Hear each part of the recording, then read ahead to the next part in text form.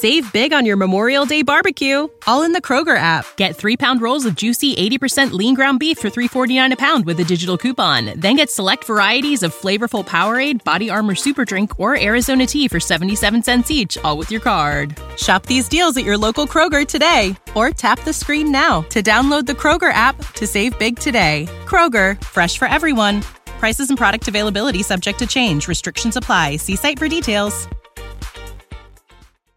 This podcast is a member of the Voices of Wrestling Podcasting Network. Visit voicesofwrestling.com to hear the rest of our great podcasts, as well as show reviews, columns, opinions, and updates across the world of wrestling. To the highway in a brand new day. Gotta let it go.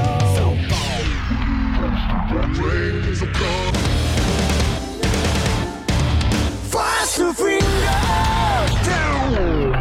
Dance tonight together. Hear everybody singing.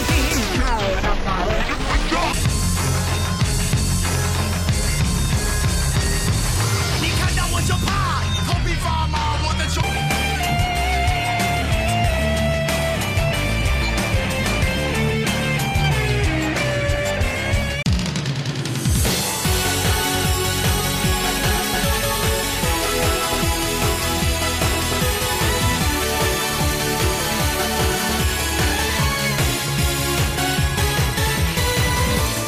Welcome back to Open the Voice Gate for May 24th, 2022.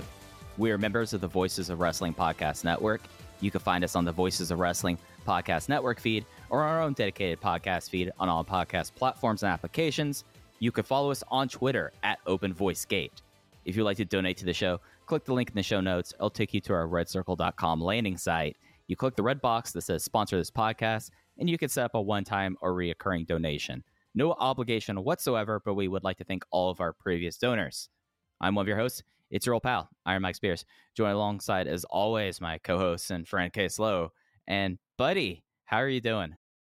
I'm good. It's nice that Dragon Gate is in the headlines, even if perhaps it's for not wrong reasons, but incorrect reasons this week. This is a busy show. There's a lot to discuss here. Yeah, so we've got a lot on this week's program. I just want to make sure you're doing okay first, mental health check time, Oh, I mean, it's never good. It's fine. It could always be better. It's been worse before, but it's a steady line of fine in my life right now. What about you? Let me check in with you. Let me hear you. Let me see you. Let you know that I'm listening. How are things going in your world? Dude, I got back from my hometown for the first time in 15 years. This weekend. You have a spring in your voice. I can hear that there's some life, there's some liberty, there is perhaps a pursuit to happiness in your voice. Yeah, so I had a very I don't want to say tough relationship with my hometown growing up, but I was someone that very clearly, as soon as I got to college, I was like, I'm never coming back here.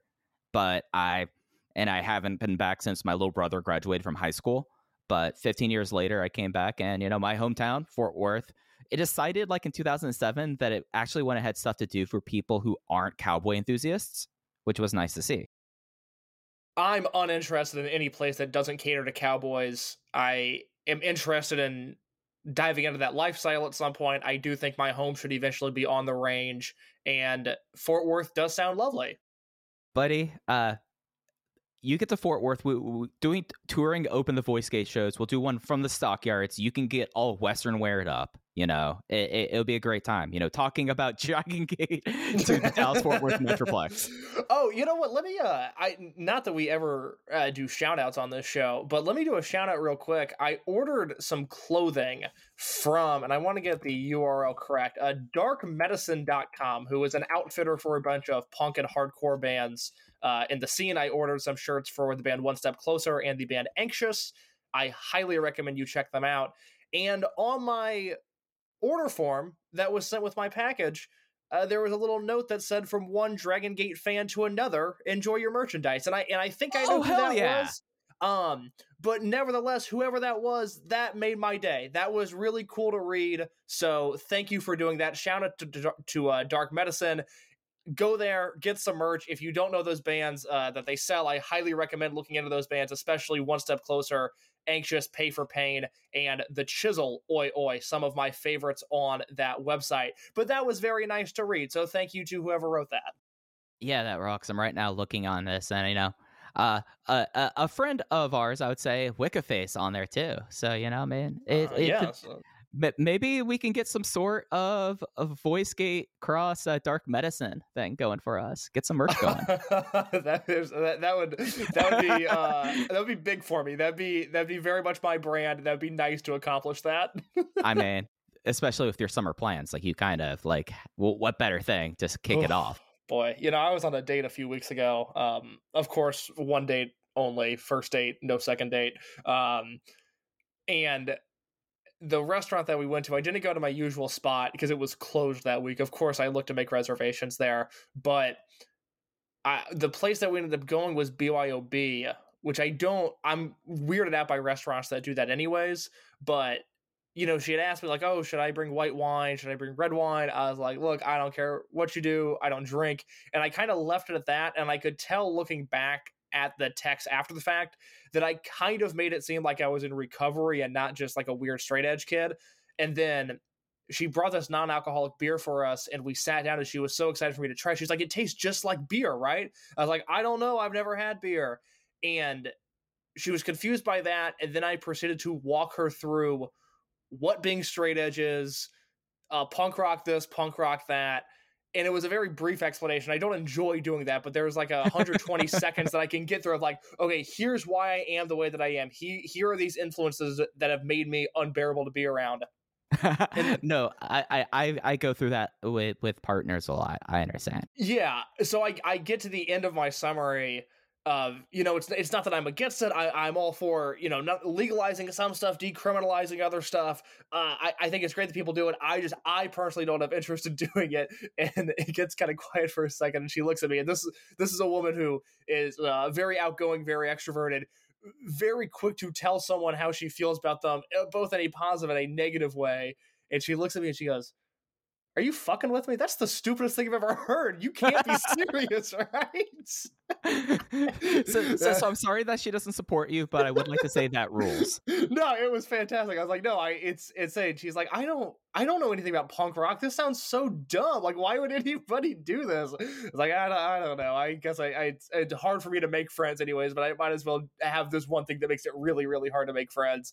And then halfway through the day, she's like, well, I'm moving to Mexico in October. And I was like, okay, all right. So not a long-term thing. Good to wrap my head around that now. And it definitely proved to not be a long-term thing. Hey, I mean, it's something that, we all have stuff that we both, that I think individually we all loathe about ourselves. And then when we expose that to people, you just are immediately like, well, we're just getting this out of here immediately. And then I would like to develop hobbies that are inviting instead of alienating at some point. I haven't necessarily hit that point in my life yet. I did, we have a lot to get to. We have a lot of important stuff to get to. This is, of course, the most important thing that I have to fill the Open the Voice Gate listeners in on. There has been so much lore over the past year and a half about the Gran Hamada Universal Lucha Libre poster that hangs in my studio apartment that I was so happy when I bought, and then I hung it up and realized, okay, not only is this directly across from my bed in this already very small apartment, but now the prospect of inviting a woman over and, hopefully having a good time with her, but also this poster of it's a Universal Lucha Libre poster from 1990 hanging above us is not the best look. And I was rearranging some stuff in my apartment, and I had the game time decision, the gut instinct to move that poster kind of into the corner in which I record. So it could, I could still have it up, but it would be less on display. And I went to move the poster, and I ripped it. And thus the Hamada poster is no more. And no, on one hand, that was God's message. Like, hey, you're already behind the 8 ball. I'm trying the best I can. Be yourself, but also be realistic. Maybe this poster needs to come down, which I get, no argument from me. But it is losing a genuine wrestling, like old school wrestling artifact, which crushed me. Having to throw that poster away because it looked bad. There was no use for it. I'm not going to have a poster that's not hung up also in my apartment. Throwing that away made me genuinely sad, just because I felt like we were losing a piece of history. But the Hamada poster is no more. Now, the Ultimo Dragon the biggest autograph... news that we'll talk about today. Like, God, of course. Were you not able to like salvage it? Was the tear just like straight across? Like, was it? It was a tear across the bottom, and it was, you know, it already. Although I thought it looked very good, I could understand why somebody would think that even in the condition that it came in, it was not a very good looking poster. And I made the decision. I said, I think this is a sign. I think I need to get rid of this now.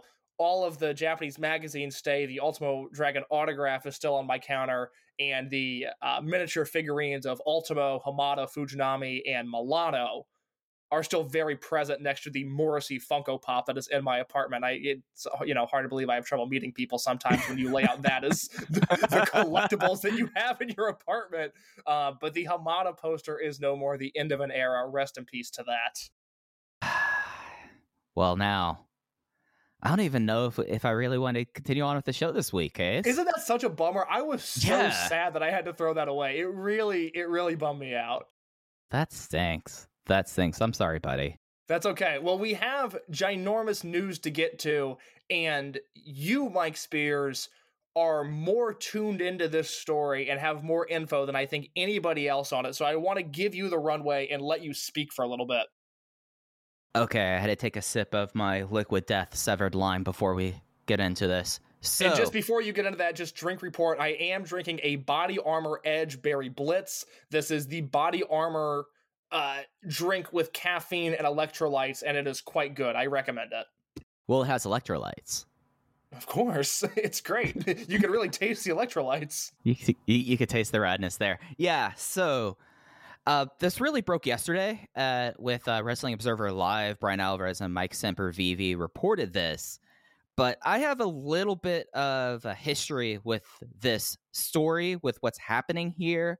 So I'm trying to think of how to really kick this off here. So I'll just say what Alvarez was reporting. So on Wrestling Observer Live, which you can listen online, I did, and as Case Skinner knows, I did transcribe these segments for us. He mentioned that he had an update on Dragon Gate Noah, and this was at the top of the show. Later on, he said there's another issue in Japan involving Noah and Dragon Gate, and then he asked Mike, when was the last time we covered Dragon Gate? And started talking about the interpromotional stuff between Dragon Gate and Noah. Nothing incredibly inaccurate there. Then he does a huge tangent on Forbidden Door and it comes back to Dragon Gate and Noah. And here is the crux of this right here. It starts at 6:55 from yesterday, May 23rd, 2022's Wrestling Observer Live. The way it was described to me, this is Brian Alvarez speaking, the way it was described to me, the way someone approached me and they wanted to get the story out. The magazines always side with the promotions, referring to Tokyo Sports and the various periodicals in Japan, which is, I could validate that's true. So it doesn't do very much good going to the Japanese media. There's a phrase basically saying if an aggrieved wrestler wants to bury their career through Tokyo Sports, and they will gladly hand you the shovel to do so. But they want to get the story out here, thinking that if they went to the Western media, then maybe people in Japan would hear about it. And this is all about Nosawa Rongai, naturally. And at Sun 41, he mentions that Nosawa is the booker of the interpromotional stuff and is with Noah. The Dragon Gate wrestlers, according to Brian Alvarez and this wrestler who allegedly contacted him, were all unhappy to a number with what's going on because Nosawa has his hand in everything, and Brian mentions King of Gate. Later on, he says all the wrestlers are very upset and miss the old booking committee, and then Brian proceeds to make an insane comparison about power dynamics and Forbidden Door, but the crux of it is that it was a whole lot of unhappiness. And then Mike Sempervive pitched that he was going to talk about this more on Mike and Adam's Big Audio Nightmare, talking about Noah's resigning. And Sempervive's only big thought on Observer Live yesterday was this didn't make any sense. So this was aggregated incorrectly on Reddit. This is something that I'll get into my history with the story and what we have discovered in a minute. But Case, do you have any thoughts about that Observer story before I go through what was said on Big Audio Nightmare? It immediately didn't pass our smell test. It sounded inaccurate, both the idea of Nosawa gaining power in Dragon Gate And especially the idea of him really having his fingers all over King of Gate, which, as we talked about last week, has been such an extraordinarily true to form Dragon Gate tournament.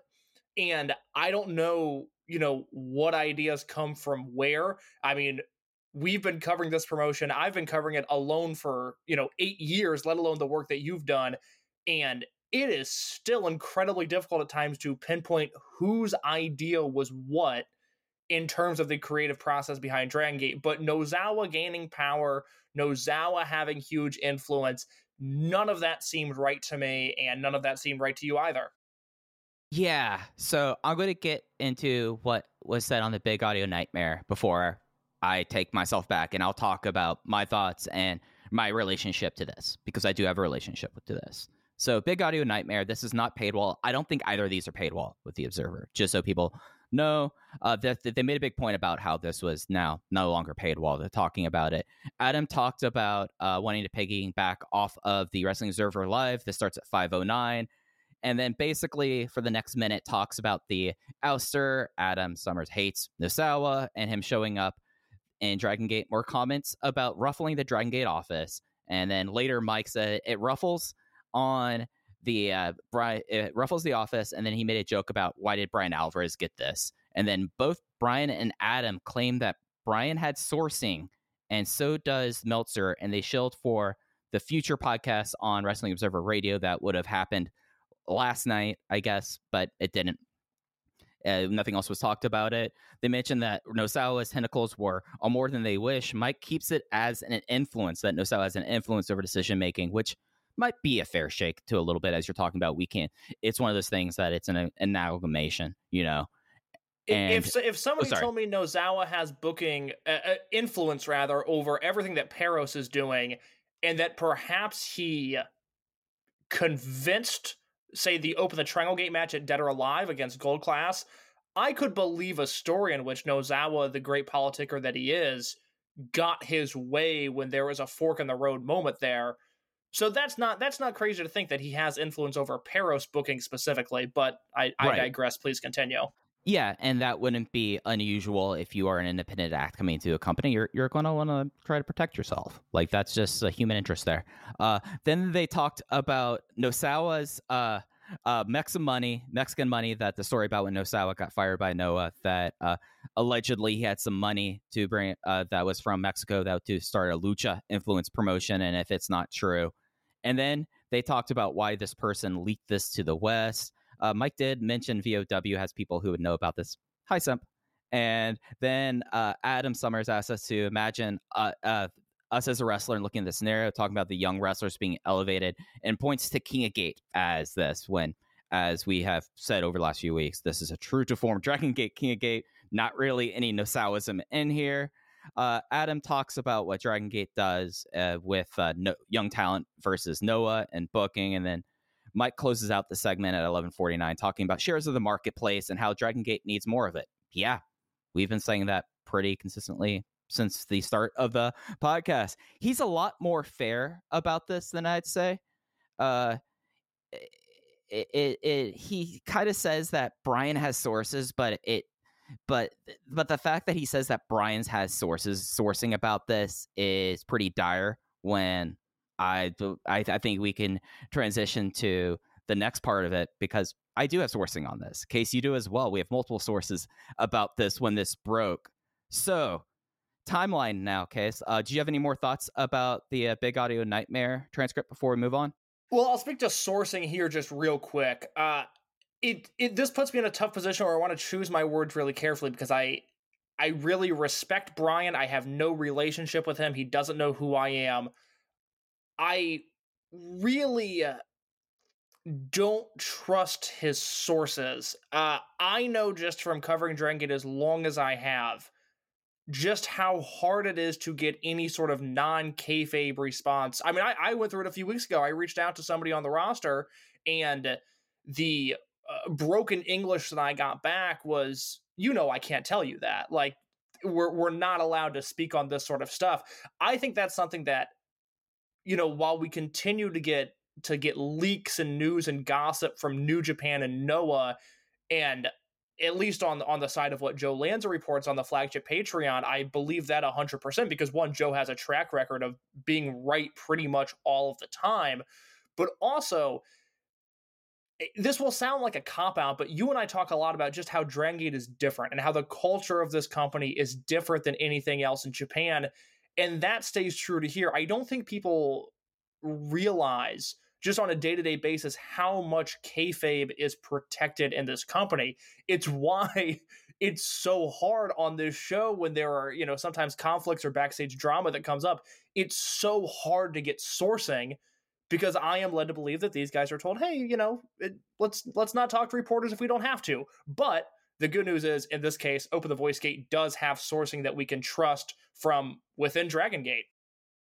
Right. So sourcing people in Dragon Gate and around Dragon Gate about this. But I want to take a step back and really, like, the thing that, Pace, you dealt with me when this came out in here. The thing that got really hot about this is a story that kind of started over the weekend. Like, I was in Texas getting DMs about this because there was someone, I do know I do know allegedly who the wrestler is. We're not going to talk about that there. We're absolutely not. That's just beyond the pale in my form of ethics to do that. But that this wrestler reached out to a bunch of people, basically said, please email me here. I want to talk about things.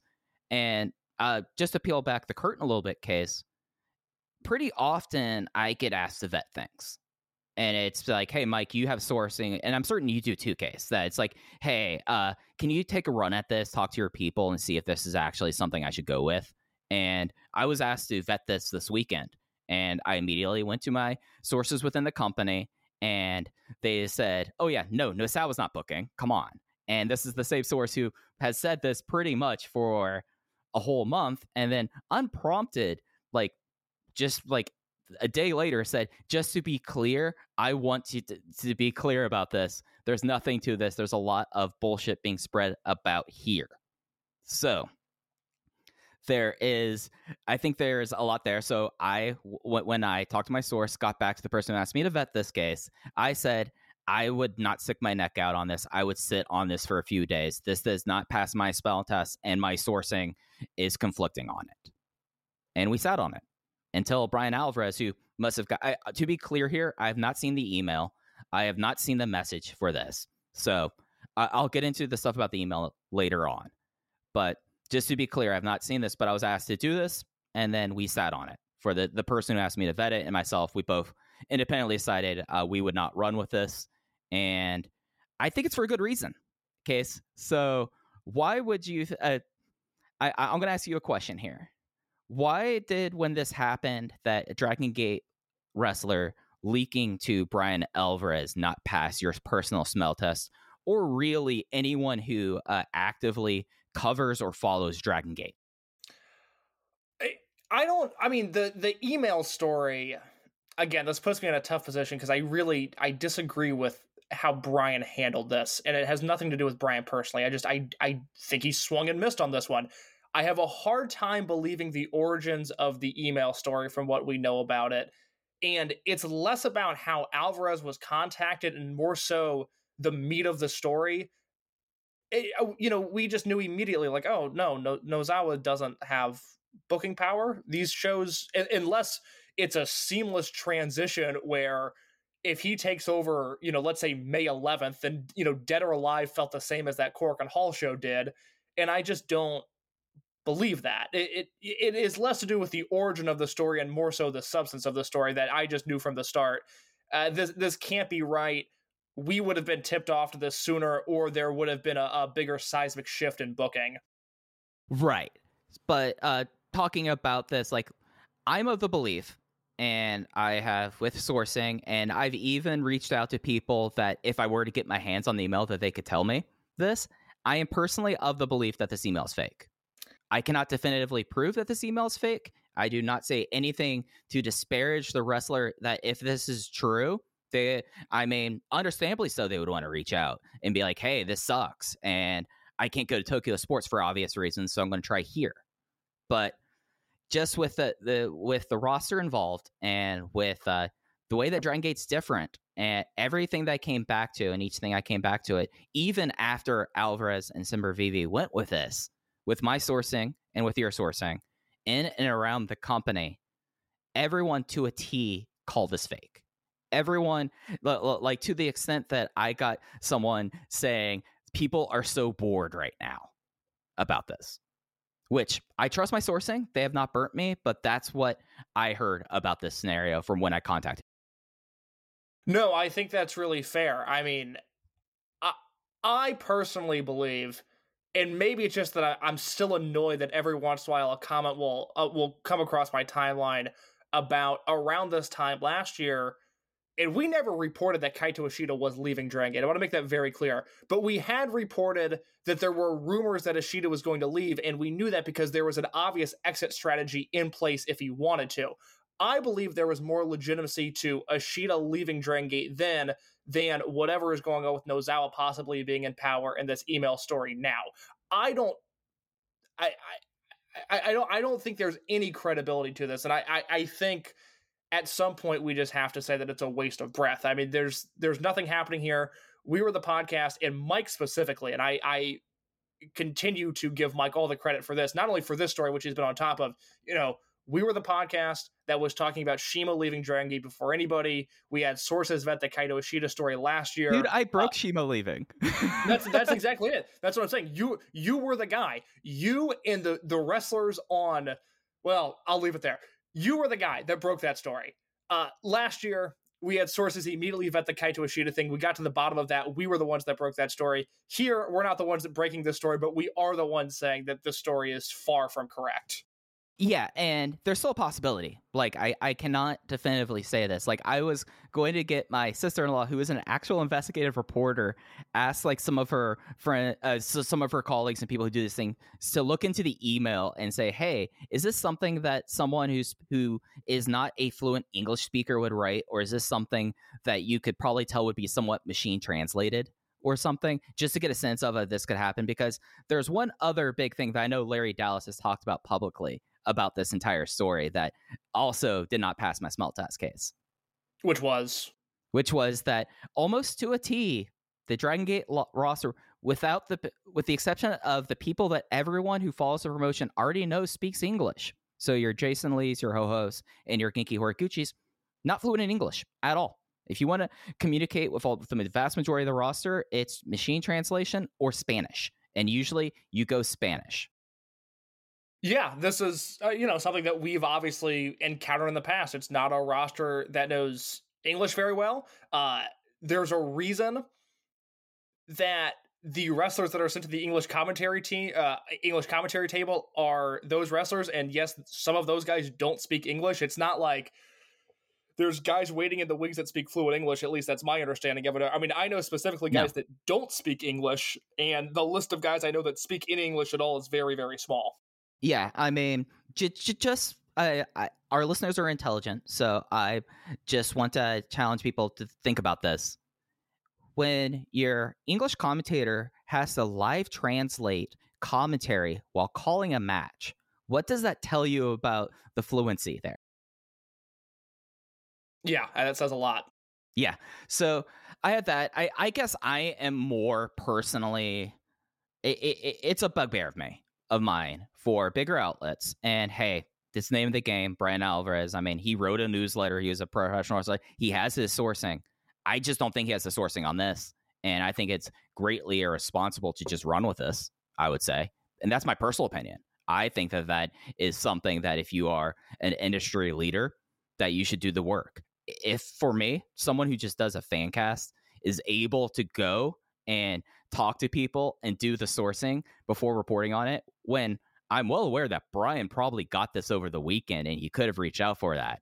And it's not as if there are people in Dragon Gate who aren't familiar with the Observer.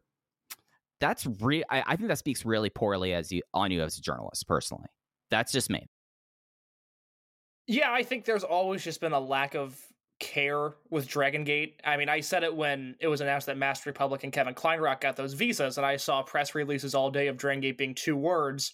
For 3 years now, Dragon Gate, is, one word, arguably should be all caps, it's a different company than what it was 3 years ago, but people brush that aside. And I think, especially in the world of F4W and the Observer, I think there's a culture that still looks at Dragon Gate as an indie or as this underdog success story that is still really isn't taken seriously. And I think to Alvarez, it was, oh, here's this thing.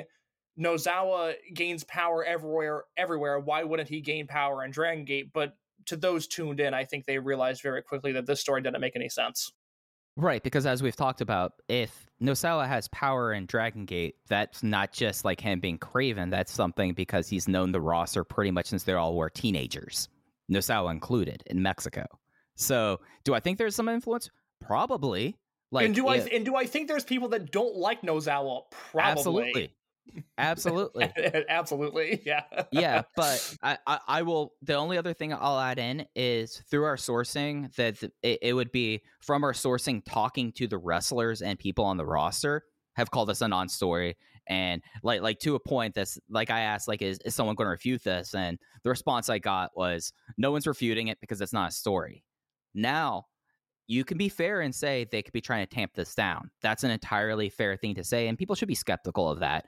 But like to the T, and until I was not going to go off on this the way I did last night. And in case you were the ones like, Mike, you should really do this, until like I heard basically that, and then I was like, all right, we're just going to go off on this for the first half hour of today's show. But I'm trying to think of something else. So I just really and. Originally, I was like, why would they contact Alvarez when I discovered they've contacted, that was the same situation with the person I was vetting. So this was like a wide swath that was contacted. And that's something that's also with a wide swath like that also makes me kind of wonder in a way about the validity as well. Like just doing like a band shot and this is just me thinking, this is not any reporting here, but with the amount of tribalism we've seen with Japanese promotion amongst international fans, it's something that sticks into my head that makes me wonder about the fishiness of that as well, knowing how much of a fire starter that basically anything about Nosawa is now.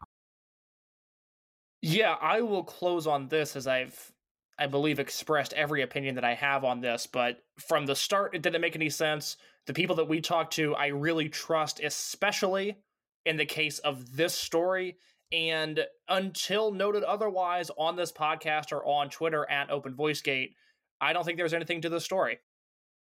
Yep, and we just wanted to take some time here to address that.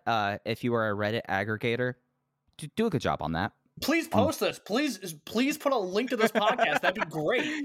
It would be great if you would post this on Reddit. Also, listen to every episode we've ever done. If you like Dragon Gate USA, we've reviewed every Dragon Gate USA show. Plenty of bonus content on this feed. Please put this show on Reddit, and I hope this show finds new people. Absolutely.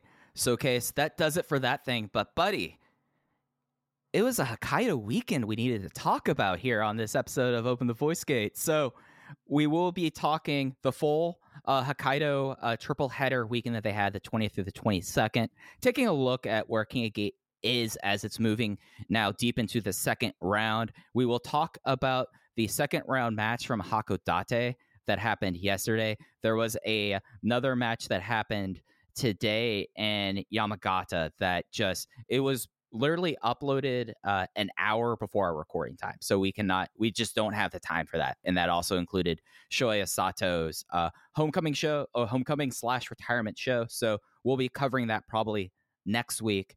But Case, 3 nights in Hokkaido, King of Gate. What were your big takeaways from it, Bib? What was that word you just called me? I said bub. I said bud and bub at the same time. It just came out like a mess, buddy. Out like a mess. It's okay. I didn't want to call you out for that, but I also thought maybe it was Texan or South Carolina slang that I wasn't aware of, so I had to double check. But no, it's okay.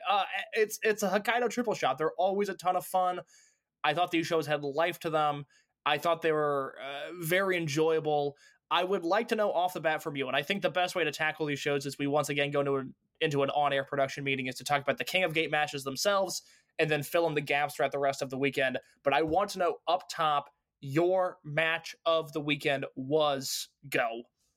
KZ versus Kota Minoura. Of course. I would say one of the best matches that I've seen this year.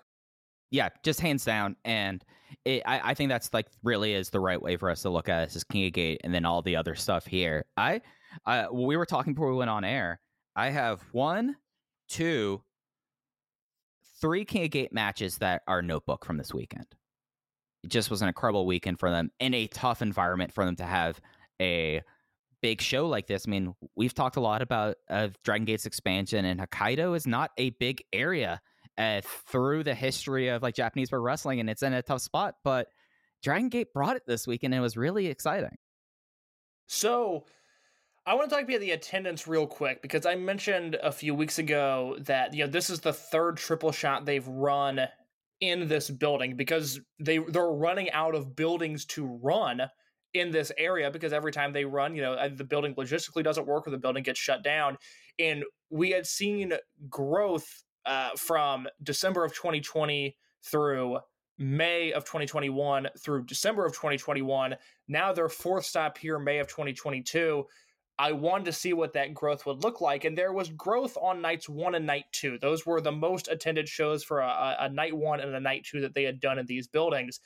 December of 2021, that final night of that Hokkaido tour, opened the Triangle Gate match with Eita, Hyo, and Kaito Ishida over Big Boss Shimizu, KZ, and UT for the Triangle Gate Championship. That did 437, and the final night of this tour with KZ and Kota Minoura did 378. Do you think there's something to look into there? Do you think there's something to analyze? Or do you think that number is so small that, hey, who cares? I think, and we talked about Jay. We talked to Jay about their expansion efforts and how Hokkaido's kind of difficult for it. It's something where, I mean, that was a title match, but you still had a KZ, your hometown guy, and one of the most over people on the shows. Like the crowd did not. This crowd did not care at all about clap crowds all 3 nights. And it's something where, I mean, like you had a big title match there, and you look at the lineup they brought to Hokkaido, they brought a small lineup to Hokkaido. So really the only time they weren't ever going to do a Dream or Brave Gate match here, like they would have to do a Sky Diamonds Twin Gate match, I think, to emulate that. And then you would need to have KZ and UT challenging for it to break that number. As someone who has been so enthralled with the work that Kota Minoura has done really since last year's King of Gate, we're at a year of this really steady and obvious and notable Minoura push, I thought this was an interesting test for him, because we had that 437 number, which was a noticeable jump from what they had been doing. I mean, that Triangle Gate match clearly was a draw. And I expected, or maybe just rather hoped, given, again, how much I've been into Minoura, that we would see a 420 or a 430 or even, growth in that spot. And to be off by, 60, 70 fans like they were, I don't know if I would call it a disappointment rather, but it is something noticeable. And I would like to see Minoura in another big spot just to see what those numbers look like, whether it's here in Hokkaido or, Osaka, Kobe, Fukuoka. I'd like to see him in another drawing position just to compare those numbers with whatever headlined before him. I think that's something we can look at going forward, because we now have a downward trend with him on top. Right, yeah, and it's something that also, if you look at how he did for Dangerous Gate, he did all right as a draw for Dangerous Gate. So he does have this history of picking up and becoming a little bit of a draw. It's just not the case here. So, I mean, that's... And again, this didn't bomb. This was still up over what the final May show of last year did, and obviously what they did in December of 2020, their first time here. Just not as hot as that Triangle Gate match was last December. Yeah, no, that's entirely fair. So do you want to talk about KZ Minoura first, or do you want to take on night 1 and just go through chronologically? I want to talk about KZ Minoura, if anything, just to put that urgency in people's minds, given the erratic nature of the Dragon Gate network, which, if this is your first time listening to Open the Voice Gate, you want to get into Dragon Gate, you have questions, at Open Voice Gate on Twitter or the Voices of Wrestling Discord and the Dragon Gate channel, people would be more than happy to help you out and answer questions about the finicky Dragon Gate network. But I do want to put a sense of urgency behind KZ versus Kota Minoura. If you haven't seen this match, you do need to watch it. It will surely finish in my top 10 Dragon Gate matches of the year. I don't know if it's going to be good enough to finish in my top 10 overall, but this was a thrilling main event and befitting of this spot, capping off a big King of Gate weekend like this in KZ's hometown with a big KZ main event. It lived up to the hype of those of that setting. Yeah, absolutely. So it was something that they worked this at a pace and intensity that emulated their finals from last year. So that was very nice to see. And KZ and Hulk, it was their hometown, but they did not take it easy for their opponents in front of their hometown crowds, because they basically Kota Minoura and KZ basically spent 13 minutes just beating the snot out of each other, like just headshots and just going really rough here. And my big takeaway from this was like an edge and a little bit of confidence in Kota Minoura, like showing some meanness that I don't think I've really seen in him yet, and that really added to this. Like he was willing to work heel a little bit, and it kind of put the thought in my head of going, oh, he's someone who hasn't had a heel run yet. That'll be interesting when that happens. Okay, if you had to put a disposition on Gold Class right now, are Gold Class baby faces or heels? Baby faces, because Minorita's that over. I believe, and I could be wrong, I know we have people that listen to this show that are based in Japan. Correct me if I'm wrong, but I believe the read on Gold Class right now is that they are getting more over as heels than they are as baby faces. Which would make sense with like the Minorita act. It's just the Minorita act is just so popular. I mean, our man was out there in a short shirt, a waistcoat, and bow tie like he was Detective Conan. Look, it's over with me, brother. You don't need to sell me on Minorita. It's my gimmick of the year, and I in the same way that we're going to push for Fujiwara to win Rookie of the Year, and Strong Machine J, maybe most improved we're looking at this year. Minorita is a lock for my gimmick of the year unless something really comes across my radar that blows my mind. But KZ worked his ass off here. This was a 13-minute match that had the intensity and the build and the anguish to some degree of a 25 or 26-minute match. And I watched this live. I've watched all of these King of Gate matches unspoiled, which has been awesome. And as we pass that 10-minute mark, this tournament's already had draws. There's already been upsets. And I was really unsure of what the finish of this match was going to be. I thought this was a 50-50 split going in. And their work up until that KZ pinfall left me confused and guessing as to what the next move was going to be. This was a masterful job by both guys. Two guys at the top of their game right now. Two guys who... I certainly can't name 50 better wrestlers than them. I don't know if I can name 25 better wrestlers than them. These are guys at the top of their game right now. Yeah, it just was some truly exceptional stuff. I went 4.5 on this. I thought that this will probably be in my top 10 Dragon Gate matches of the year. And outside of that, I mean, it might make a claim for my top 10 list. It might be the bottom end, but I thoroughly love this. Like, this is my match of the tournament so far. I'll give you time to pull up your notebook here. If you can give me your top 5 Dragon Gate matches of the year so far. We're just about at the halfway point of 2022, which is terrifying to think about, obviously. But right now, I have this in my top 5. If I went from 5 to 1, it would be Dragon Dia and Yuki Yoshioka versus Eita, Yosuke and Yosuke Santa Maria versus Hyo and SB Kento from Champion Gate in Osaka Night 2. It would be this Kota Minoura versus KZ match. Dragon Dia versus Takuma Fujiwara from Champion Gate Night 1. The Open the Triangle Gate Championship match from that same show, Kaito Ishida, Kota Minoura, and Naruki Doi versus Jackie Funky Kamei, KZ, and UT. And then my Dragon Gate match of the year, a match that will finish in my top 10, Kai versus Susumu Yokosuka. Yeah, so Kai versus Susumu Yokosuka is my match of the year right now for Dragon Gate. Then after that, I really love the Triangle Gate match with Gold Class versus Natural Vibes. That was one that I thought was really, really special. I think I would put that one number 2. Dia versus Takuma Fujiwara at Champion Gate for the Brave Gate title. I would probably mark that as 3. I would put this match at 4. And then a match that I loved, I think a lot more than you did, I would currently have as my vanity number 5. And that was the class of 2021 versus the veterans from the January 12th Corkin. Interesting. Okay, so our top 4 is the same. We differ on 5, and we both probably have that Cadets retirement match floating in the breeze somewhere near that. That Triangle Gate match is so interesting. That Gold Class versus Vibes match was it felt like a real fine line of your hardcore Dragon Gate people and your hardcore wrestling fan that likes Dragon Gate. The hardcore Dragon Gate people love that match. You and I were into that. I think Alan Farrell was super into it. There are people that we talked to that love that match. But the people that, love wrestling and also watch Dragon Gate just kind of looked at it as a match. That's one that's going to be very interesting to look at come match of the year time, how many top 10s that finishes in, because I don't think it's going to be many, but for me, yeah, I have not seen 10 better matches than that one this year. Yeah, no, it's something that and it also plays into how much I liked that KZ and Young Vibes team a whole lot too, Case. So that was another reason why I was so super high on that. Should we move to the other King of Gate matches? Unless you had anything else to say about KZ and Minoura?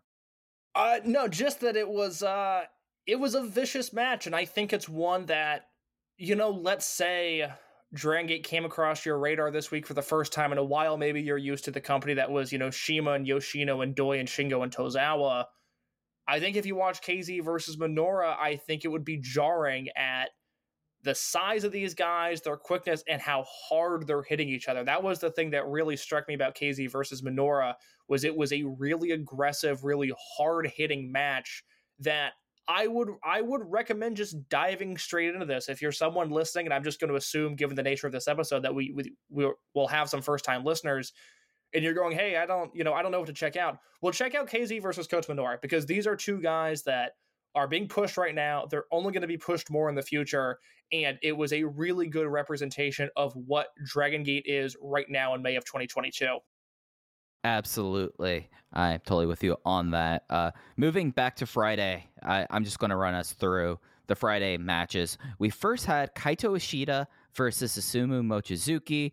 Kaito Ishida wins. I don't know if I would call it an upset, on a cutback cradle from a Jumbo no Kachi Gatame. I did not love this match. I thought it was very much okay, a little pedestrian, a little bit. I was waiting for something to wow me here, and what I got instead was a pretty standard affair Susumu Mochizuki versus Ishida match. I mean, this is, something that I could have drawn up and laid out for these guys. Nothing really wowed me here. I don't think, it's not that the effort wasn't there, but I don't think they shifted into their highest gear. It was fine. It was even good, but I wanted it to be great, and it was not a great match. Yeah, I was underwhelmed. I went 3.25 on it.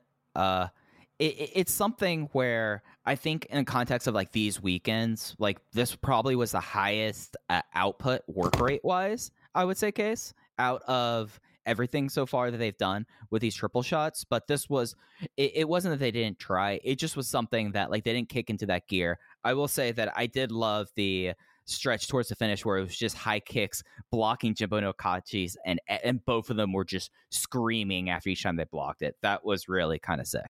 Yeah, that's something that Ishida does really well, where, we've seen Susumu do that spot against a number of guys. Masaki Mochizuki has done a similar spot at times with certain wrestlers. Ishida's the guy that I think really makes the most of that, where emotionally and physically he seems to put everything he has into that spot. And more often than not in a big Ishida match, that is the turning point where a match can go from good to great. And here I'm with you. I was at 3.25. I thought it was a pretty pedestrian affair. I thought it was just sort of okay. And there's nothing wrong with that, especially for the opening round of a tournament match. I would have a much different tone if this was, say, the finals of King of Gate. But it was Ishida and Susumu Mochizuki, and I would have liked this match to be a little bit more. And I think that's an interesting contrast with the other King of Gate match from night one in Hokkaido. This was Naruki Doi versus BB Hulk. BB Hulk won with one of the most brutal first flashes I've ever seen on Naruki Doi. Case, I kind of want to opine for a minute. Something that I really discovered over the last few years, especially in COVID, is just how much of a genius Naruki Doi is. Like, he is probably one of those people. I know Alex Shelley has tweeted about this. He's one of like those underrated wrestling geniuses, and I felt like he had another one of these performances. I thought this was perhaps Hulk's best performance in years, in my opinion.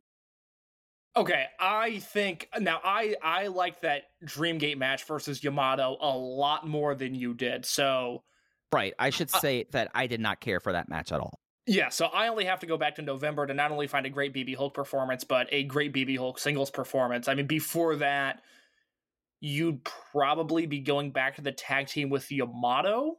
Would that be the last time that Hulk really blew your mind? Yeah, I liked Yamaha Hulk a whole lot. Yeah, I would say that. Like, at least like during the heel turn. Like, since the heel turn. So we're talking about since Tri Vanguard at the very least. Yeah, so Hulk was great here. I do want to, because you brought it up, spend some time on Naruki Doi for just a second. 18 months ago when we were going through the Greatest Wrestler Ever project with Alan Forel, I obviously have a lengthy list of Dragon Gate guys that are on that list. I think I finished with 12 Dragon Gate wrestlers that I genuinely think are a part of the 100 greatest wrestlers of all time. I think they have the track record now, 20 plus years for some of these guys of consistent greatness. And Doi was not someone that made my list in 2016. He is not someone that made my initial list in 2021. But you start to think about the fact that, okay, well, he was in Speed Muscle, which is objectively one of the best tag teams of all time, and he was in Yamadoi, which, when they were on, peaked about as high as any tag team I've ever seen, just in terms of not only match quality, but having that act down and knowing exactly who they were. And then I think about all the great Doi Brave Gate matches, and then I think about all the great Doi Triangle Gate matches, and then I think about all the great Doi Dream Gate matches, and I think about the little things that he does that I really like about how he is one of the greatest tag team wrestlers of all time. And then he does these trios matches where he's always a big part in them, and always a great babyface, and he's a great heel. Oh my God, wait a minute. Naruki Doi is one of the 100 greatest wrestlers of all time. And once I came to that conclusion, it was not only that he was on the list, it was the way that he rapidly ascended, from maybe he's my 95 into, well, maybe he's in the top 80 to, I forget where he finished, but he ended up doing quite well. And it's just one of those, it's a Dragon Gate thing where Doi is recognized and I think respected by any wrestler that's ever wrestled him as a very, very, very good wrestler. But even a guy like Doi, who most American wrestling fans would associate with Dragon Gate, he's still underrated or underappreciated to some degree. It's this quiet consistency that this entire roster has, and Doi embodies that just about more than anybody. So I completely agree. I mean, we raved about Doi during the Dragon Gate USA series and the little things that he would do there, these little 11-minute Naruki Doi singles matches against Sami Callihan. Or what's the Doi match that you love? Was it Doi and John Moxley? Yeah. That Doi and John Moxley match. Like, this guy is in many ways a savant. I mean, he got, it took him a little bit longer than some of his peers to get great, but once he figured it all out, he's able to do things in wrestling that I don't think many guys have the tool belt that he has. He's able to do so many little things so well. Yeah, so I went 4 1/4 on this case. I adored this match. Like, this was my match of the night for night one. I was at 3 3/4, but I give you the floor. I'd like to hear you talk about this match a little bit. I just think that Naruki Doi, with someone that he's had a familiarity with for almost 20 years. Weird to say, Hulk's coming up on 20, but it just shows like awareness there. Shows like smartness of knowing what the guy's limitations are, knowing that it's in his hometown, and knowing that he was going to have to work heel. And he tore apart Hulk's knee. They kept it very, very simple but brutal. And there was like the double down that happened after the first flash and Bakatari's sliding kick that the crowd just erupted for. So I just thought that this was just like a piece of magic here. And it was this was the stuff that I really wanted to see out of the Gate of Destiny match. This was kind of the things that I really wanted to see out of BB Hulk, and it was something that I just thought was kind of brilliant. It was very much a territory Doi match, which is, high praise coming from us, in the same way that, again, that Moxley match or that Sami Callihan match where you think, God, this guy could have wrestled in Crockett. This guy could have been a valuable asset to Houston if he would have been of that era. This was a territory Doi match where he just had command of the crowd. He had command of his opponent. BB Hulk was great, and BB Hulk had a great weekend. I love the way they've handled him in King of Gate. he played his part very well here, but this was ultimately a Naruki Doi match, and that is a very special thing and a reminder. That's the crazy thing about this roster right now. They could rely on Doi and Hulk to carry them for a few more years. I mean, a match like this that was this good could have very easily headlined the final night, and the entire weekend could have been built around this. It is such a luxury that they still have Doi with his current health, the way that he's able to still go, and they don't really need him for a lot. It's not even his unit. It's Kota Minoura's unit, and Naruki Doi is just there as a mouthpiece and as a guy that can take falls like he did here. So with this win, BB Hulk would face Madoka Kakuta in the second round. We'll talk about that match at the end of the episode. I did not mention after we were talking about Ishida and Susumu. Ishida faces Kaito. He faces Keisuke Okuda. So yeah, we're getting that rematch happening in the second round. Yeah, that's good stuff. Yeah. So moving on to night 2, it opened. Actually, hold on. Let me say one thing real quick. Sorry, you gave me an opportunity to continue to talk. I said yep, and then you moved on. That's my fault. But I do want to bring up the opener on night 1, which is on YouTube for free. I have to highly recommend this match. It was Kamei, Jason Lee, KZ, and UT versus Diamante, Kai, SB Kento, and Shun Skywalker. 3 3/4 from me. This was certainly better than Ishida versus Mochizuki, possibly even better than the main event of Hulk versus Doi. This 8-man tag match I thought was ridiculous, and it's on YouTube for free. Go watch it. I'm glad that you expounded on it because I thought it was pretty good. I was 3 1/4 on it, but yeah, it's on free. It's free. Should we just talk about random stuff we liked on night 1? Judge while we're here before moving on to night 2. Then. Is there other random stuff that you liked on night 1? Because I thought this was the weakest of the 3 shows. Well, something really important happened in the second match, Case. You have the floor. Go ahead. So the second match was Kota Minoura teaming with Minorita versus Benkei and Takashi Yoshida. Minorita won by count out on Takashi Yoshida. He started doing his running around and he managed to get him counted out. And then Minorita then said, "Hey, I just beat you. I want to beat you again in King of Gate. Can I take Big Boss Shimizu's spot?" And everyone was like, "You're cute. Yes, you can take it."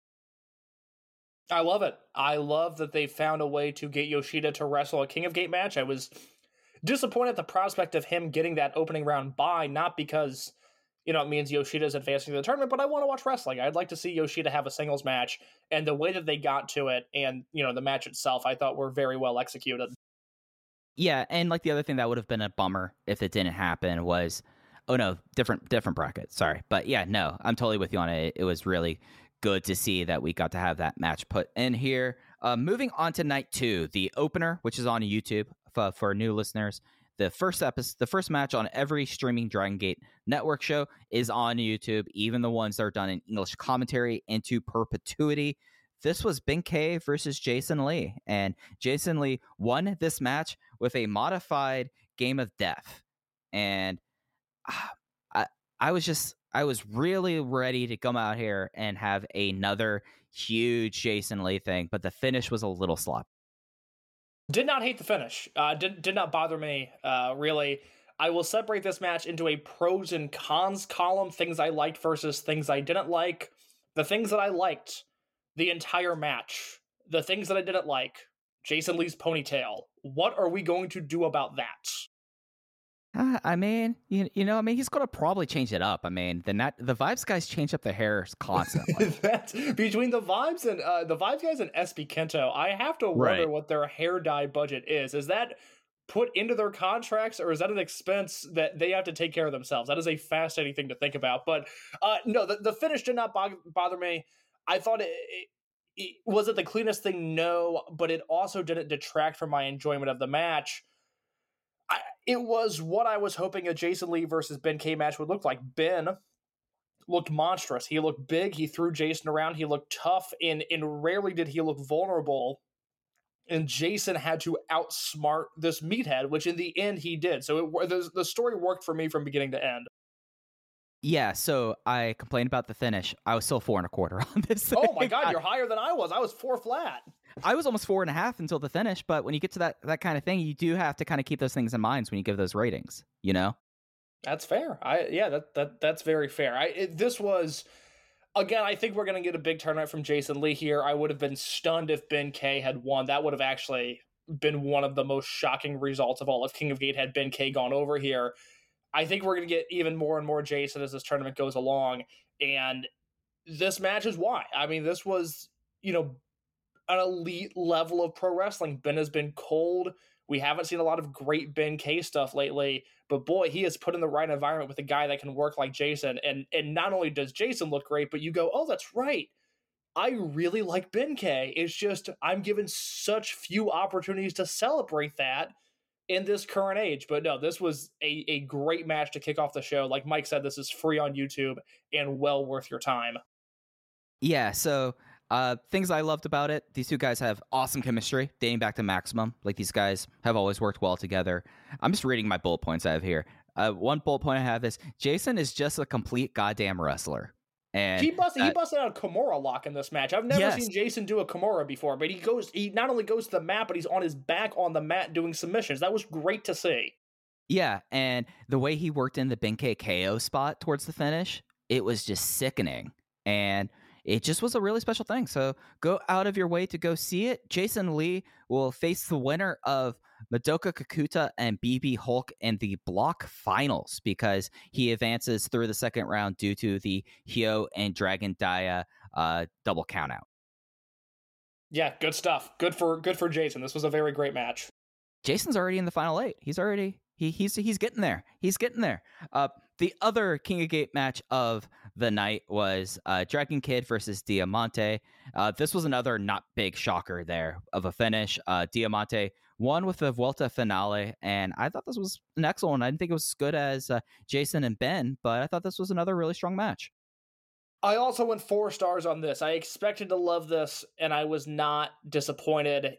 It was, and I think Jay pointed this out on Twitter, it's been a long time since we've seen Dragon Kid get dominated like this, but this was important. I mean, I said I firmly believe Diamante could be in the finals of this tournament. That seems like a route that they're ready to go with him, and he's earned it.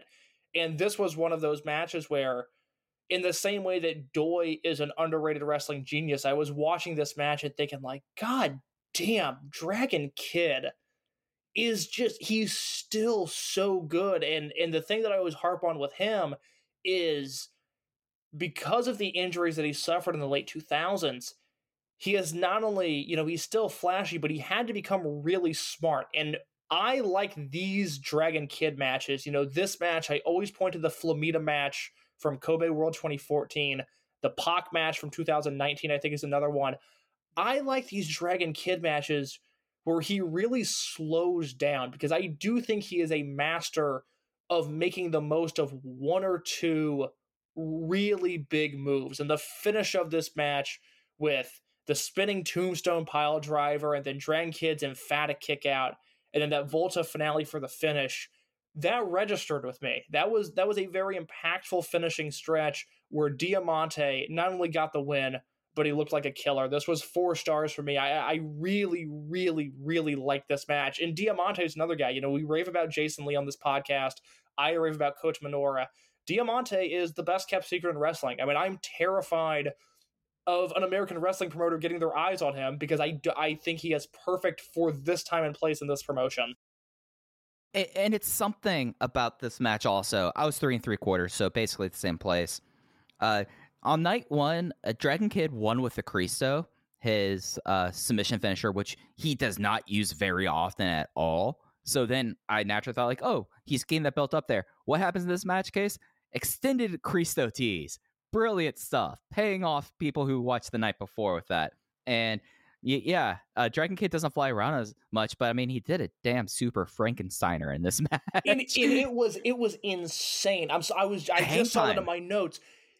Diamante is such a big guy, especially in the context of this roster, but to do that top rope Frankensteiner the way he did was just it was gnarly. It was the visual definition of what gnarly looks like. I can't believe they pulled that off as well as they did, but it's Dragon Kid, and he has a 20-year career of very, very few blemishes, so I shouldn't be surprised. Oh no, absolutely, for sure. I'm with you on it. Like the only other like thing about this match that I thought was brilliant was that jumping spinning tombstone, doing the marionette. You know, like of course Diamante pulling out the move that's banned in Mexico to murder the guy and then powerbombing him to hell. Just like as Jay said, clean as a sheet. Clean as a sheet. Diamante with this will face the winner of UT versus Yuki Yoshioka to see who advances onto the Final Four as he advances through the second round due to the time limit draw between Takuma Fujiwara and Ishin Hashi. And UT versus Yuki Yoshioka was just uploaded to YouTube before we started recording, so I will be watching that as soon as we're done here. Oh, absolutely. I mean, you talked about Kota Minoura being one of your guys. You know about me and UT versus Yuki Yoshioka. Come on. I said in our preview, that might be the match of the tournament. I mean, it's an uphill battle, just given that the fact that it's going to be on a smaller house show and not in Tokyo or even here or in Osaka. But the in-ring of that, that could be the best match of the tournament. Yeah, and they uploaded a full hour for Yamagata. So they have this, there was a tag match, and then they have Shoya's retirement. So we'll be talking a lot about Yamagata next week, I feel like. I would agree with that. So the only other King of Gate match, before we do that, night 2, any other things really call out to you? I thought this was the most consistent night of the weekend. I didn't have a match here below 3 1/4 star. Yes, I really liked night 2. I largely think watch the opener and the main event from night 1. I think you can get through night 3 pretty quickly. I mean, we'll talk about it there. I like night 3, but I really like night 2. I love both King of Gate matches. I went 4 stars on both those. I thought the 6-man of Ishin, Kakuta, and Fujiwara versus Don Fuji, Genki, and Susumu Mochizuki was a ton of fun. That was kind of the best version of those Rec League 6 or 8-man tag team matches that we always talk about. I thought D-Courage versus High End had ridiculous pacing to it. That was a match it was largely just Dai and Yoshioka versus Akuda. I don't remember Yamato doing much, but that was a really fast-paced 8.5-minute tag match that I would highly recommend. And then the main event, Gold Class versus Vibes is a winning combination every time. I went 3 3/4 on that. So I really enjoyed night 2 from start to finish. And if you watch the main event, you get to see our man's fit, Like you get to see how awesome Minorita looks in his accompanying gear. I thought that was really funny. Can you describe the Minorita gear to those that maybe have not seen it? Because I gotta be honest, it bummed me out. It is not the look that I imagine my man wearing. I like when he's just literally wearing what Kota Minoura is, but this new outfit that he's got going on, for the folks at home, what is he wearing? So there is an anime character in a cartoon called Detective Conan, which, in case I'll describe it, but look this up while you're doing it, while I'm describing this. So Minorita shows up in a comically large bow tie, like comically large, like played for gags, a short sleeve button down shirt that is buttoned all the way up, and a gold lame vest over it, and then shorts and high socks. It's amazing. I love it so much. Yeah, I obviously did not get that reference. I am not a nerd, but if that's what they're going for, then it works, because he does look exactly like this guy. Yeah, I'm surprised you're not aware of that. Conan O'Brien had a full-on thing about how he was going to try to get the creator of Detective Conan to pay him money for taking his likeness. Okay, I'm glad that you filled in the blanks on my Conan O'Brien question, because I thought it was going to be a dumb thing to ask. I didn't want to ask it on the air, but I was wondering if Conan O'Brien knew who this was. Oh no, he undoubtedly did. I mean, he went to Japan. This was one of his when the TBS show the Without existed. Borders episodes. Yeah. It's really funny if you're a Conan O'Brien fan like I am. I'm a giant Conan mark. I'm a big fan. Yeah. So Case, you've gotten your post-recording viewing set up here. It's Yamagata, and then Conan O'Brien goes to Japan. Do you remember that? I think it was. Well, I don't know if it was. I don't remember what it was. Do you remember that article that came out a few years ago about how Conan invented podcasting?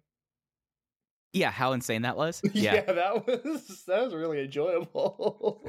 It's 2018, and they're like, Conan's doing this new thing called a podcast. Here's what that is. And I was like, oh my god. It fits him though that he would do that though. It fits him. But yeah, other stuff on night 2 for me. Yeah, that Rec League match was really a whole lot of fun, especially the finish where Kakuta turned the backslide from heaven into the hand of God.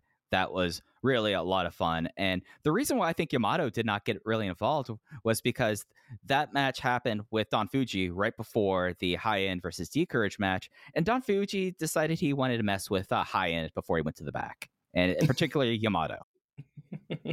Yeah, I got to support Don Fuji in his quest to mess with Yamato at any and all times, so well done for him. Yeah, but other stuff on the show, like, it was just all really, really funny. I do have to mention something happened in the one match you did not mention. It was unaffiliated versus Z-Brats. They were doing the crowd brawl, and Genki was walking in the crowd and came across the crowd brawl and just did a deadpan face in the camera, and the camera person moved where the camera was pointed towards Genki Horiguchi and zoomed in on him. Joe Gagney got it captured. It's on my Twitter right now. It is the funniest thing I've seen in weeks.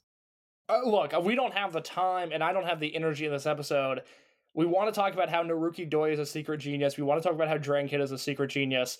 I have and will continue to shout out Genki Horiguchi for being a secret genius, and more so than any backslide from heaven or booking decision that he could make, him staring into the hard cam just proves my point. It was great because the crowd was noticing it was happening, and they were just laughing behind him as he was doing this. It was a fun crowd. I mean, it's hard to, we're Hokkaido stuff. And we're 2+ years in, so I don't want to go like, oh, this was a fun clap crowd compared to other ones, because we kind of know at this point, like, it sucks. And, at least on the New Japan side, there's some good news coming out there about crowds being able to make noise, and we'll see if that trickles it down to other companies. But I don't know. It felt like this crowd was pretty jovial and pretty into all of these matches this weekend, which was nice to see. Yeah, absolutely so, and they love their hometown guys, and I love to see it. Night 3, we've already talked about Kota Minoura versus KZ. We do have one more King of Gate match to talk about here, Case. It is the match that was set up on night 1.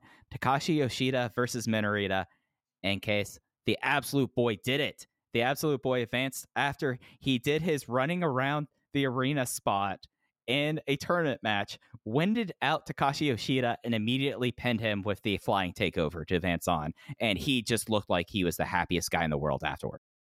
I think it's really interesting that they had Minorita pin Yoshida instead of just having him win by countout, because we're living in this strange reality where Takumi Hayakawa, now known as Minorita, has far more pinfall victories than either the Yahashi brothers, Ryu Fuda, or Takuma Fujiwara. And I think that is a crazy thing, a crazy stat that exists. But him pinning Takashi Yoshida gets him a W in the pinfall column, which is incredible to think.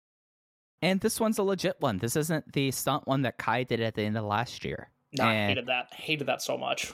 Right. And like the other thing about the smartness of them doing it with somewhat of a flash pin is that it's like canon that Takashi Yoshida is really susceptible to them from wrestlers way below his station. So completely logical. The match itself wasn't anything, but it was very fun. And the Absolute Boy did it, and he will face KZ after this. Yeah, the finish was so well done that it made what was a pretty lackluster match before that worthwhile. I think that's a good way of looking at this match. Absolutely so. I'm totally with you on that. So we already talked about KZ and Minoura. Other stuff on night 3. I absolutely adored the Jason Lee and UT versus Naruki Doi and Kaito Ishida tag match. I went 4 stars on that. I thought that this was just like UT and Doi getting in there and just grappling and doing really smart like Yaveo during the start. That's it for me. Or Yave. That's it for me. Let me see a actually talented Yaveo do stuff here. And it just was kind of understated, but it was a display in chemistry between these 4 guys who have been in and around each other for the better part of the last 5 years. So a lot of this podcast has been us going back and forth on, hey, we really like this. Yeah, this was really good. Because one, I think this was a very successful weekend of shows, and I think they deserve to be celebrated. I'm curious, when you look at the night 3 card, what did you think of BB Hulk, Kai, and SB Kento versus Benkei, Kaisuke Okuda, and Yamato, the semi-main event on night 3? So I went 3.5 on it. it's something throughout the weekend where they overused the crowd brawl a whole lot, but they were kind of smart about it in night 3, and this was like the first crowd brawl I noticed, and it was kind of neat to be reminded that Keisuke Okuda and SB Kento have great chemistry. And Hulk rocked Benkei on the finish, like rocked him to a point that they were checking on him afterwards. Yes, yeah, I really love that Hulk obviously won his King of Gate match on night 1 and then got the pinfalls in his tag matches on nights 2 and 3. It's a small thing. It's not reinventing the wheel, but it's nice to see wrestling done right in that sense. I really liked this 6-man, and it's, a combination of guys where it's high ceiling, low floor, not only in terms of output, but just in terms of effort. And I went 3 3/4 on this. I thought it was a really loose, really fun, almost ECW fan cam style of brawl where, it wasn't That's vicious. A good way to put it. Yes. Yeah, it was fun. It was a brawl that had energy and viciousness to it, but it wasn't overly violent. It wasn't hard to watch. It just had good energy to it. It was crowd brawling that I thought actually helped the match instead of just using it as a crutch. And it just stood out to me as, we went throughout this weekend. I obviously, I really liked Ishida and Doi versus Jason and UT. There were people raving about Diamante and Shun versus Jackie and Kakuta. I thought the match was just okay. It didn't light my world on fire. But the tag match on this final night that I really liked was that 6-man Hulk Kai and SB Kento against Benkei, Okuda, and Yamato. And again, just to reiterate that point, felt very much like an ECW fan cam style of match, which was nice. It felt different compared to everything else on this weekend of shows. Right. When the only match that I have below 3 stars on this weekend was that Minorita Yoshida match. That's a exceptional weekend. I mean, 6 hours of wrestling and back-to-back-to-back nights on these guys. And they were lucky this time that they didn't have like an insane tour beforehand, but they are at it now. Like they do not have a night off until they have Thursday and Friday off. So, I mean, they went straight from Hokkaido to Hakodate, which is on Hokkaido Island, to Yamagata and then Niigata today. So, like, they had a pretty tough stretch of matches. And, there wasn't a whole lot of taking the foot off the gas. And I thought that's really admirable. And it's fun to see because sometimes we have seen that, especially across Fukuoka, where we could tell when people are taking a match off, right?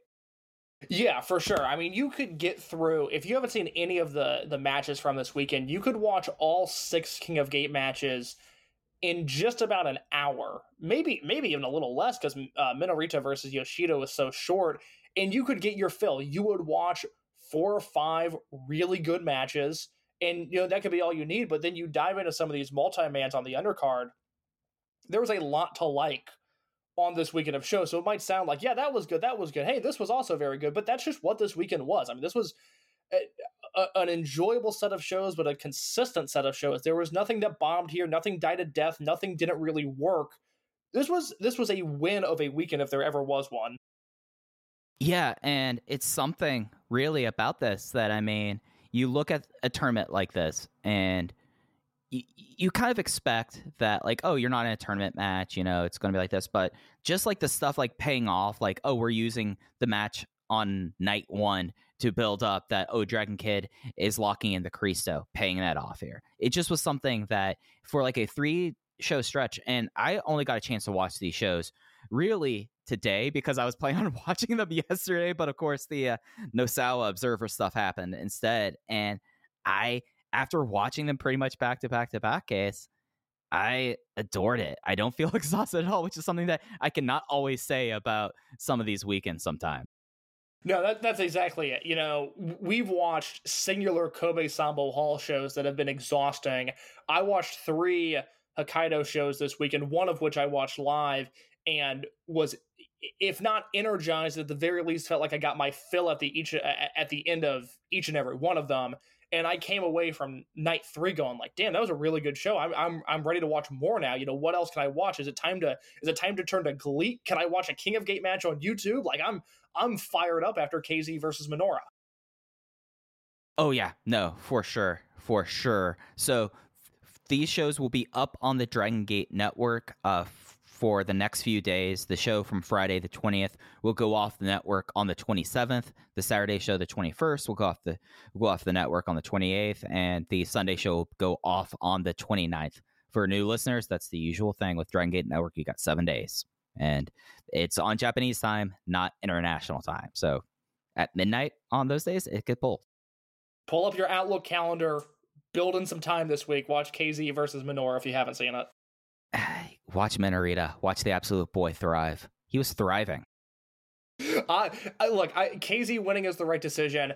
I think Minoura beating KZ, and it's not one of those things that you would have been able to predict, but it's one of those things in the moment where I think had Minoura beaten KZ, it would have been a really bad look for Minoura. I think the crowd would have turned in a way that wouldn't have been favorable towards his progression, but not getting Minoura versus Minorita is a little sad. I really would have liked to have seen what that match would look like.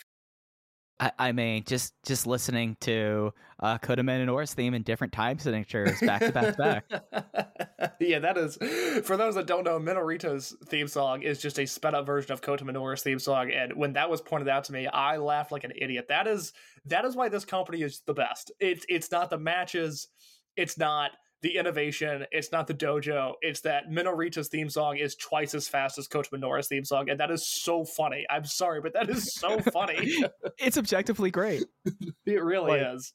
Well, I mean, that's true comedy. That's not like some of the bad wrestling comedy that you will see in the States or in Europe. That is actual wrestling comedy. No, it's Minorita, it's Danhausen, it's Konami Chikawa. If you're not one of those three, I want to watch you wrestle. I don't want you to make me laugh.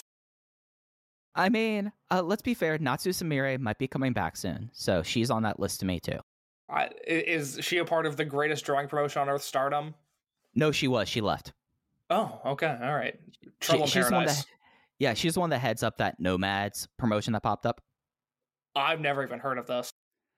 We are not Jumping Bomb Radio or audio. I cannot get into how this thing was formed, guys, but there is basically like this independent Joshi promotion that she's one of the figureheads of, and she did an exhibition match because she was really injured and then left Stardom. And she's very funny. Like she's legitimately one of the funniest wrestlers. Well, I trust your opinion not only on wrestling but just on life stuff more than just about anybody. So I will throw her on the list of valid comedy wrestlers. There we go. So we have one more match to talk about this weekend, or this episode on Open the Voice Gate. This happened yesterday in Hakutate. This was a second round match, the first second round match of King of Gate, because this was BB Hulk in the town where he went to high school, allegedly, versus Madoka Kakuta, and BB Hulk advances on. He will now face, after defeating him, he will face Jason Lee in the block finals to decide who gets advance on to the semifinals after this match. And he won with a South Road pinning clutch, which is something that even I had to go look up because he doesn't do it very often. And yeah, there's a reason why he doesn't. Yeah, this was a skippable match. If you're like, I'm pressed for time, do I watch Hokkaido matches or do I watch BB Hulk versus Madoka Kakuta? You're good. You don't need to watch Hulk versus Kakuta. This is, to me, the weakest match of the tournament so far. Not bad, but not exciting by any means. Actually pretty boring. So BB Hulk had a really good triple shot. I don't hold this lame singles match against him, but this did nothing for me whatsoever. I would almost say, like, that this is something that I don't want to call a referendum on him, but we've been talking about this since he returned at Dead or Alive, but Madoka Kakuta might be one of the most uneven wrestlers right now. You're either going to get like something tremendous or you're going to get stuff like this with Hulk. That is a very good point. He is someone who, even in 6 and 8 man tags right now, I really don't know what version of him I'm getting, because I thought he looked great against Horiguchi, like you pointed out over the weekend. I really liked the SB Kento match at King of Gate, but he had, it was the same thing at Dead or Alive, and he had the same, dare I say, almost the same look in his eyes in this match, where it's like, oh, that dude's not locked in right now. Like, he's not, when he doesn't project, he is a pretty dry wrestler to watch. He has a charisma that needs to be on for me to get invested in his matches, and he's at about 50% being on since he returned from injury. And I don't know why that is. It's very un-Dragon Gate of him to have these consistency issues that he's having. I don't think it's a massive deal yet. I'm more than willing to revisit it come, July or August once we've seen a little bit more of him. But yeah, there is sort of that I don't totally know what I'm getting with Kakuta thing every time he comes to the ring right now. Yeah, and it's something that, like, he has glimpses of just, like, looking like, oh God, this guy has the hand of God. He's thick and he's going to destroy you. And then he has times where it just looks like he's just not there. And that's something that, with him coming back, like, it was something that with that tag match with Jackie, that, like, there were sometimes he had, like, the look of how excited he was to be back wrestling, and then it's gone. And that was the case here in Hakodate. The one thing I'll say that was really cool in this match, he did this insane electric chair driver that if he wants to have a secondary finish other than the Hand of God, it should be that. That looked sick. I left Dead or Alive really concerned about his immediate future, and then 6 days later he had an awesome match with SP Kento, so I kind of put it in the back pocket, let it go away, and then, we went to Kobe, went to Kaido, he looked fine there, but this was a reminder that it's not all the way there with him yet, and I think that will come with time. Again, I'm still very bullish on his future, but you're right. He, on a match-to-match basis right now, is high ceiling, low floor. You don't really know what you're going to get with him. Oh, yeah, for sure. So... Case, we were going to talk about GLEAT. I did not get to watch that GLEAT show because of everything, but I did want to run through the bracket right now before we get off air, if that's all right with you. Yes, I know we had some people ask if we have time next week. Obviously, we've got a big Osaka show coming up this weekend and some YouTube stuff to cover. I would like to talk about the Shima 25th anniversary match at some point and the El Lindaman versus Shigehiro Irie match that headlined that show. I really would just like to carve out some time to talk about El Lindaman because I think he's at a very interesting point in his career. But that time will come. Let's go over the King of Gate brackets before we go. All right. So, Barris, LEC, or why am I screwing this up here when it's my favorite thing to say, Case? I have no idea. Come on, Mike. Lek Barison presents King of Gate 22. How the hell? Lek Barison presents King of Gate 2022 to decide Dragon Gate's #1 championship. Here's how the bracket stands right now. So we have coming up Shuji Kondo versus Jackie Funky Kamei in the upper left-hand bracket. As well, we have Kaito Ishida versus Keisuke Okuda. So the winner of Jackie Funky Kamei and Shuji Kondo will face the winner of Okuda and Ishida. I don't on hand have a date for both those matches, but they will be happening over the next few days. Moving on down to the lower right bracket, we have BB Hulk versus Jason Lee and the block decider, and the winners of that will face the winners of the other 4 guys there. Should we spoil the Yamagata match or not? No, because I don't know the winner of it, and I don't want to be spoiled. So the winner of Yuki Yoshioka versus UT will face Diamante and the decider for the upper right-hand bracket. And then as we move on down to the lower right-hand bracket, it will be Minorita versus KZ, and then Strong Machine J versus Shun Skywalker. So we're now down to a point that we're going to treat this as 12 people are left in the tournament. Case. Who are you feeling at the end of round 1? God, I gotta look at KZ, Jason Lee, and Diamante. Those are kind of the guys that I've got circled in right now. I think we're going to be seeing a lot more of those guys compared to everybody else that's left. I said when we previewed this, the winner of KZ versus Minoura was going to win the entire tournament, and I still feel pretty strongly in that. I mean, KZ would be making history, I believe, by being the first back-to-back King of Gate winner. Is that correct? Yes, and he'd be one of only 3, I believe, who have won multiple El Numero Unos, which was the predecessor to King of Gate and King of Gate. Yeah, it seems like KZ versus Diamante and Jason versus Ishida. Is that the block final there? Could you see that? No, is that realistic? Hulk versus it would be for a semifinal match, Ishida versus Jason. Yes. Yeah. So it's Jason versus Hulk, and then the winner of that would wrestle some combination of what, Jackie, Kondo, or Ashita. Ishida or Okuda. Yeah, and it's not going to be Okuda. Yeah, so to me, the final four right now is look like Ashita, Jason, Diamante, and KZ, and that seems crazy. But that's what makes the most sense to me right now. With KZ winning, I guess against Jason, would an all vibes final make sense?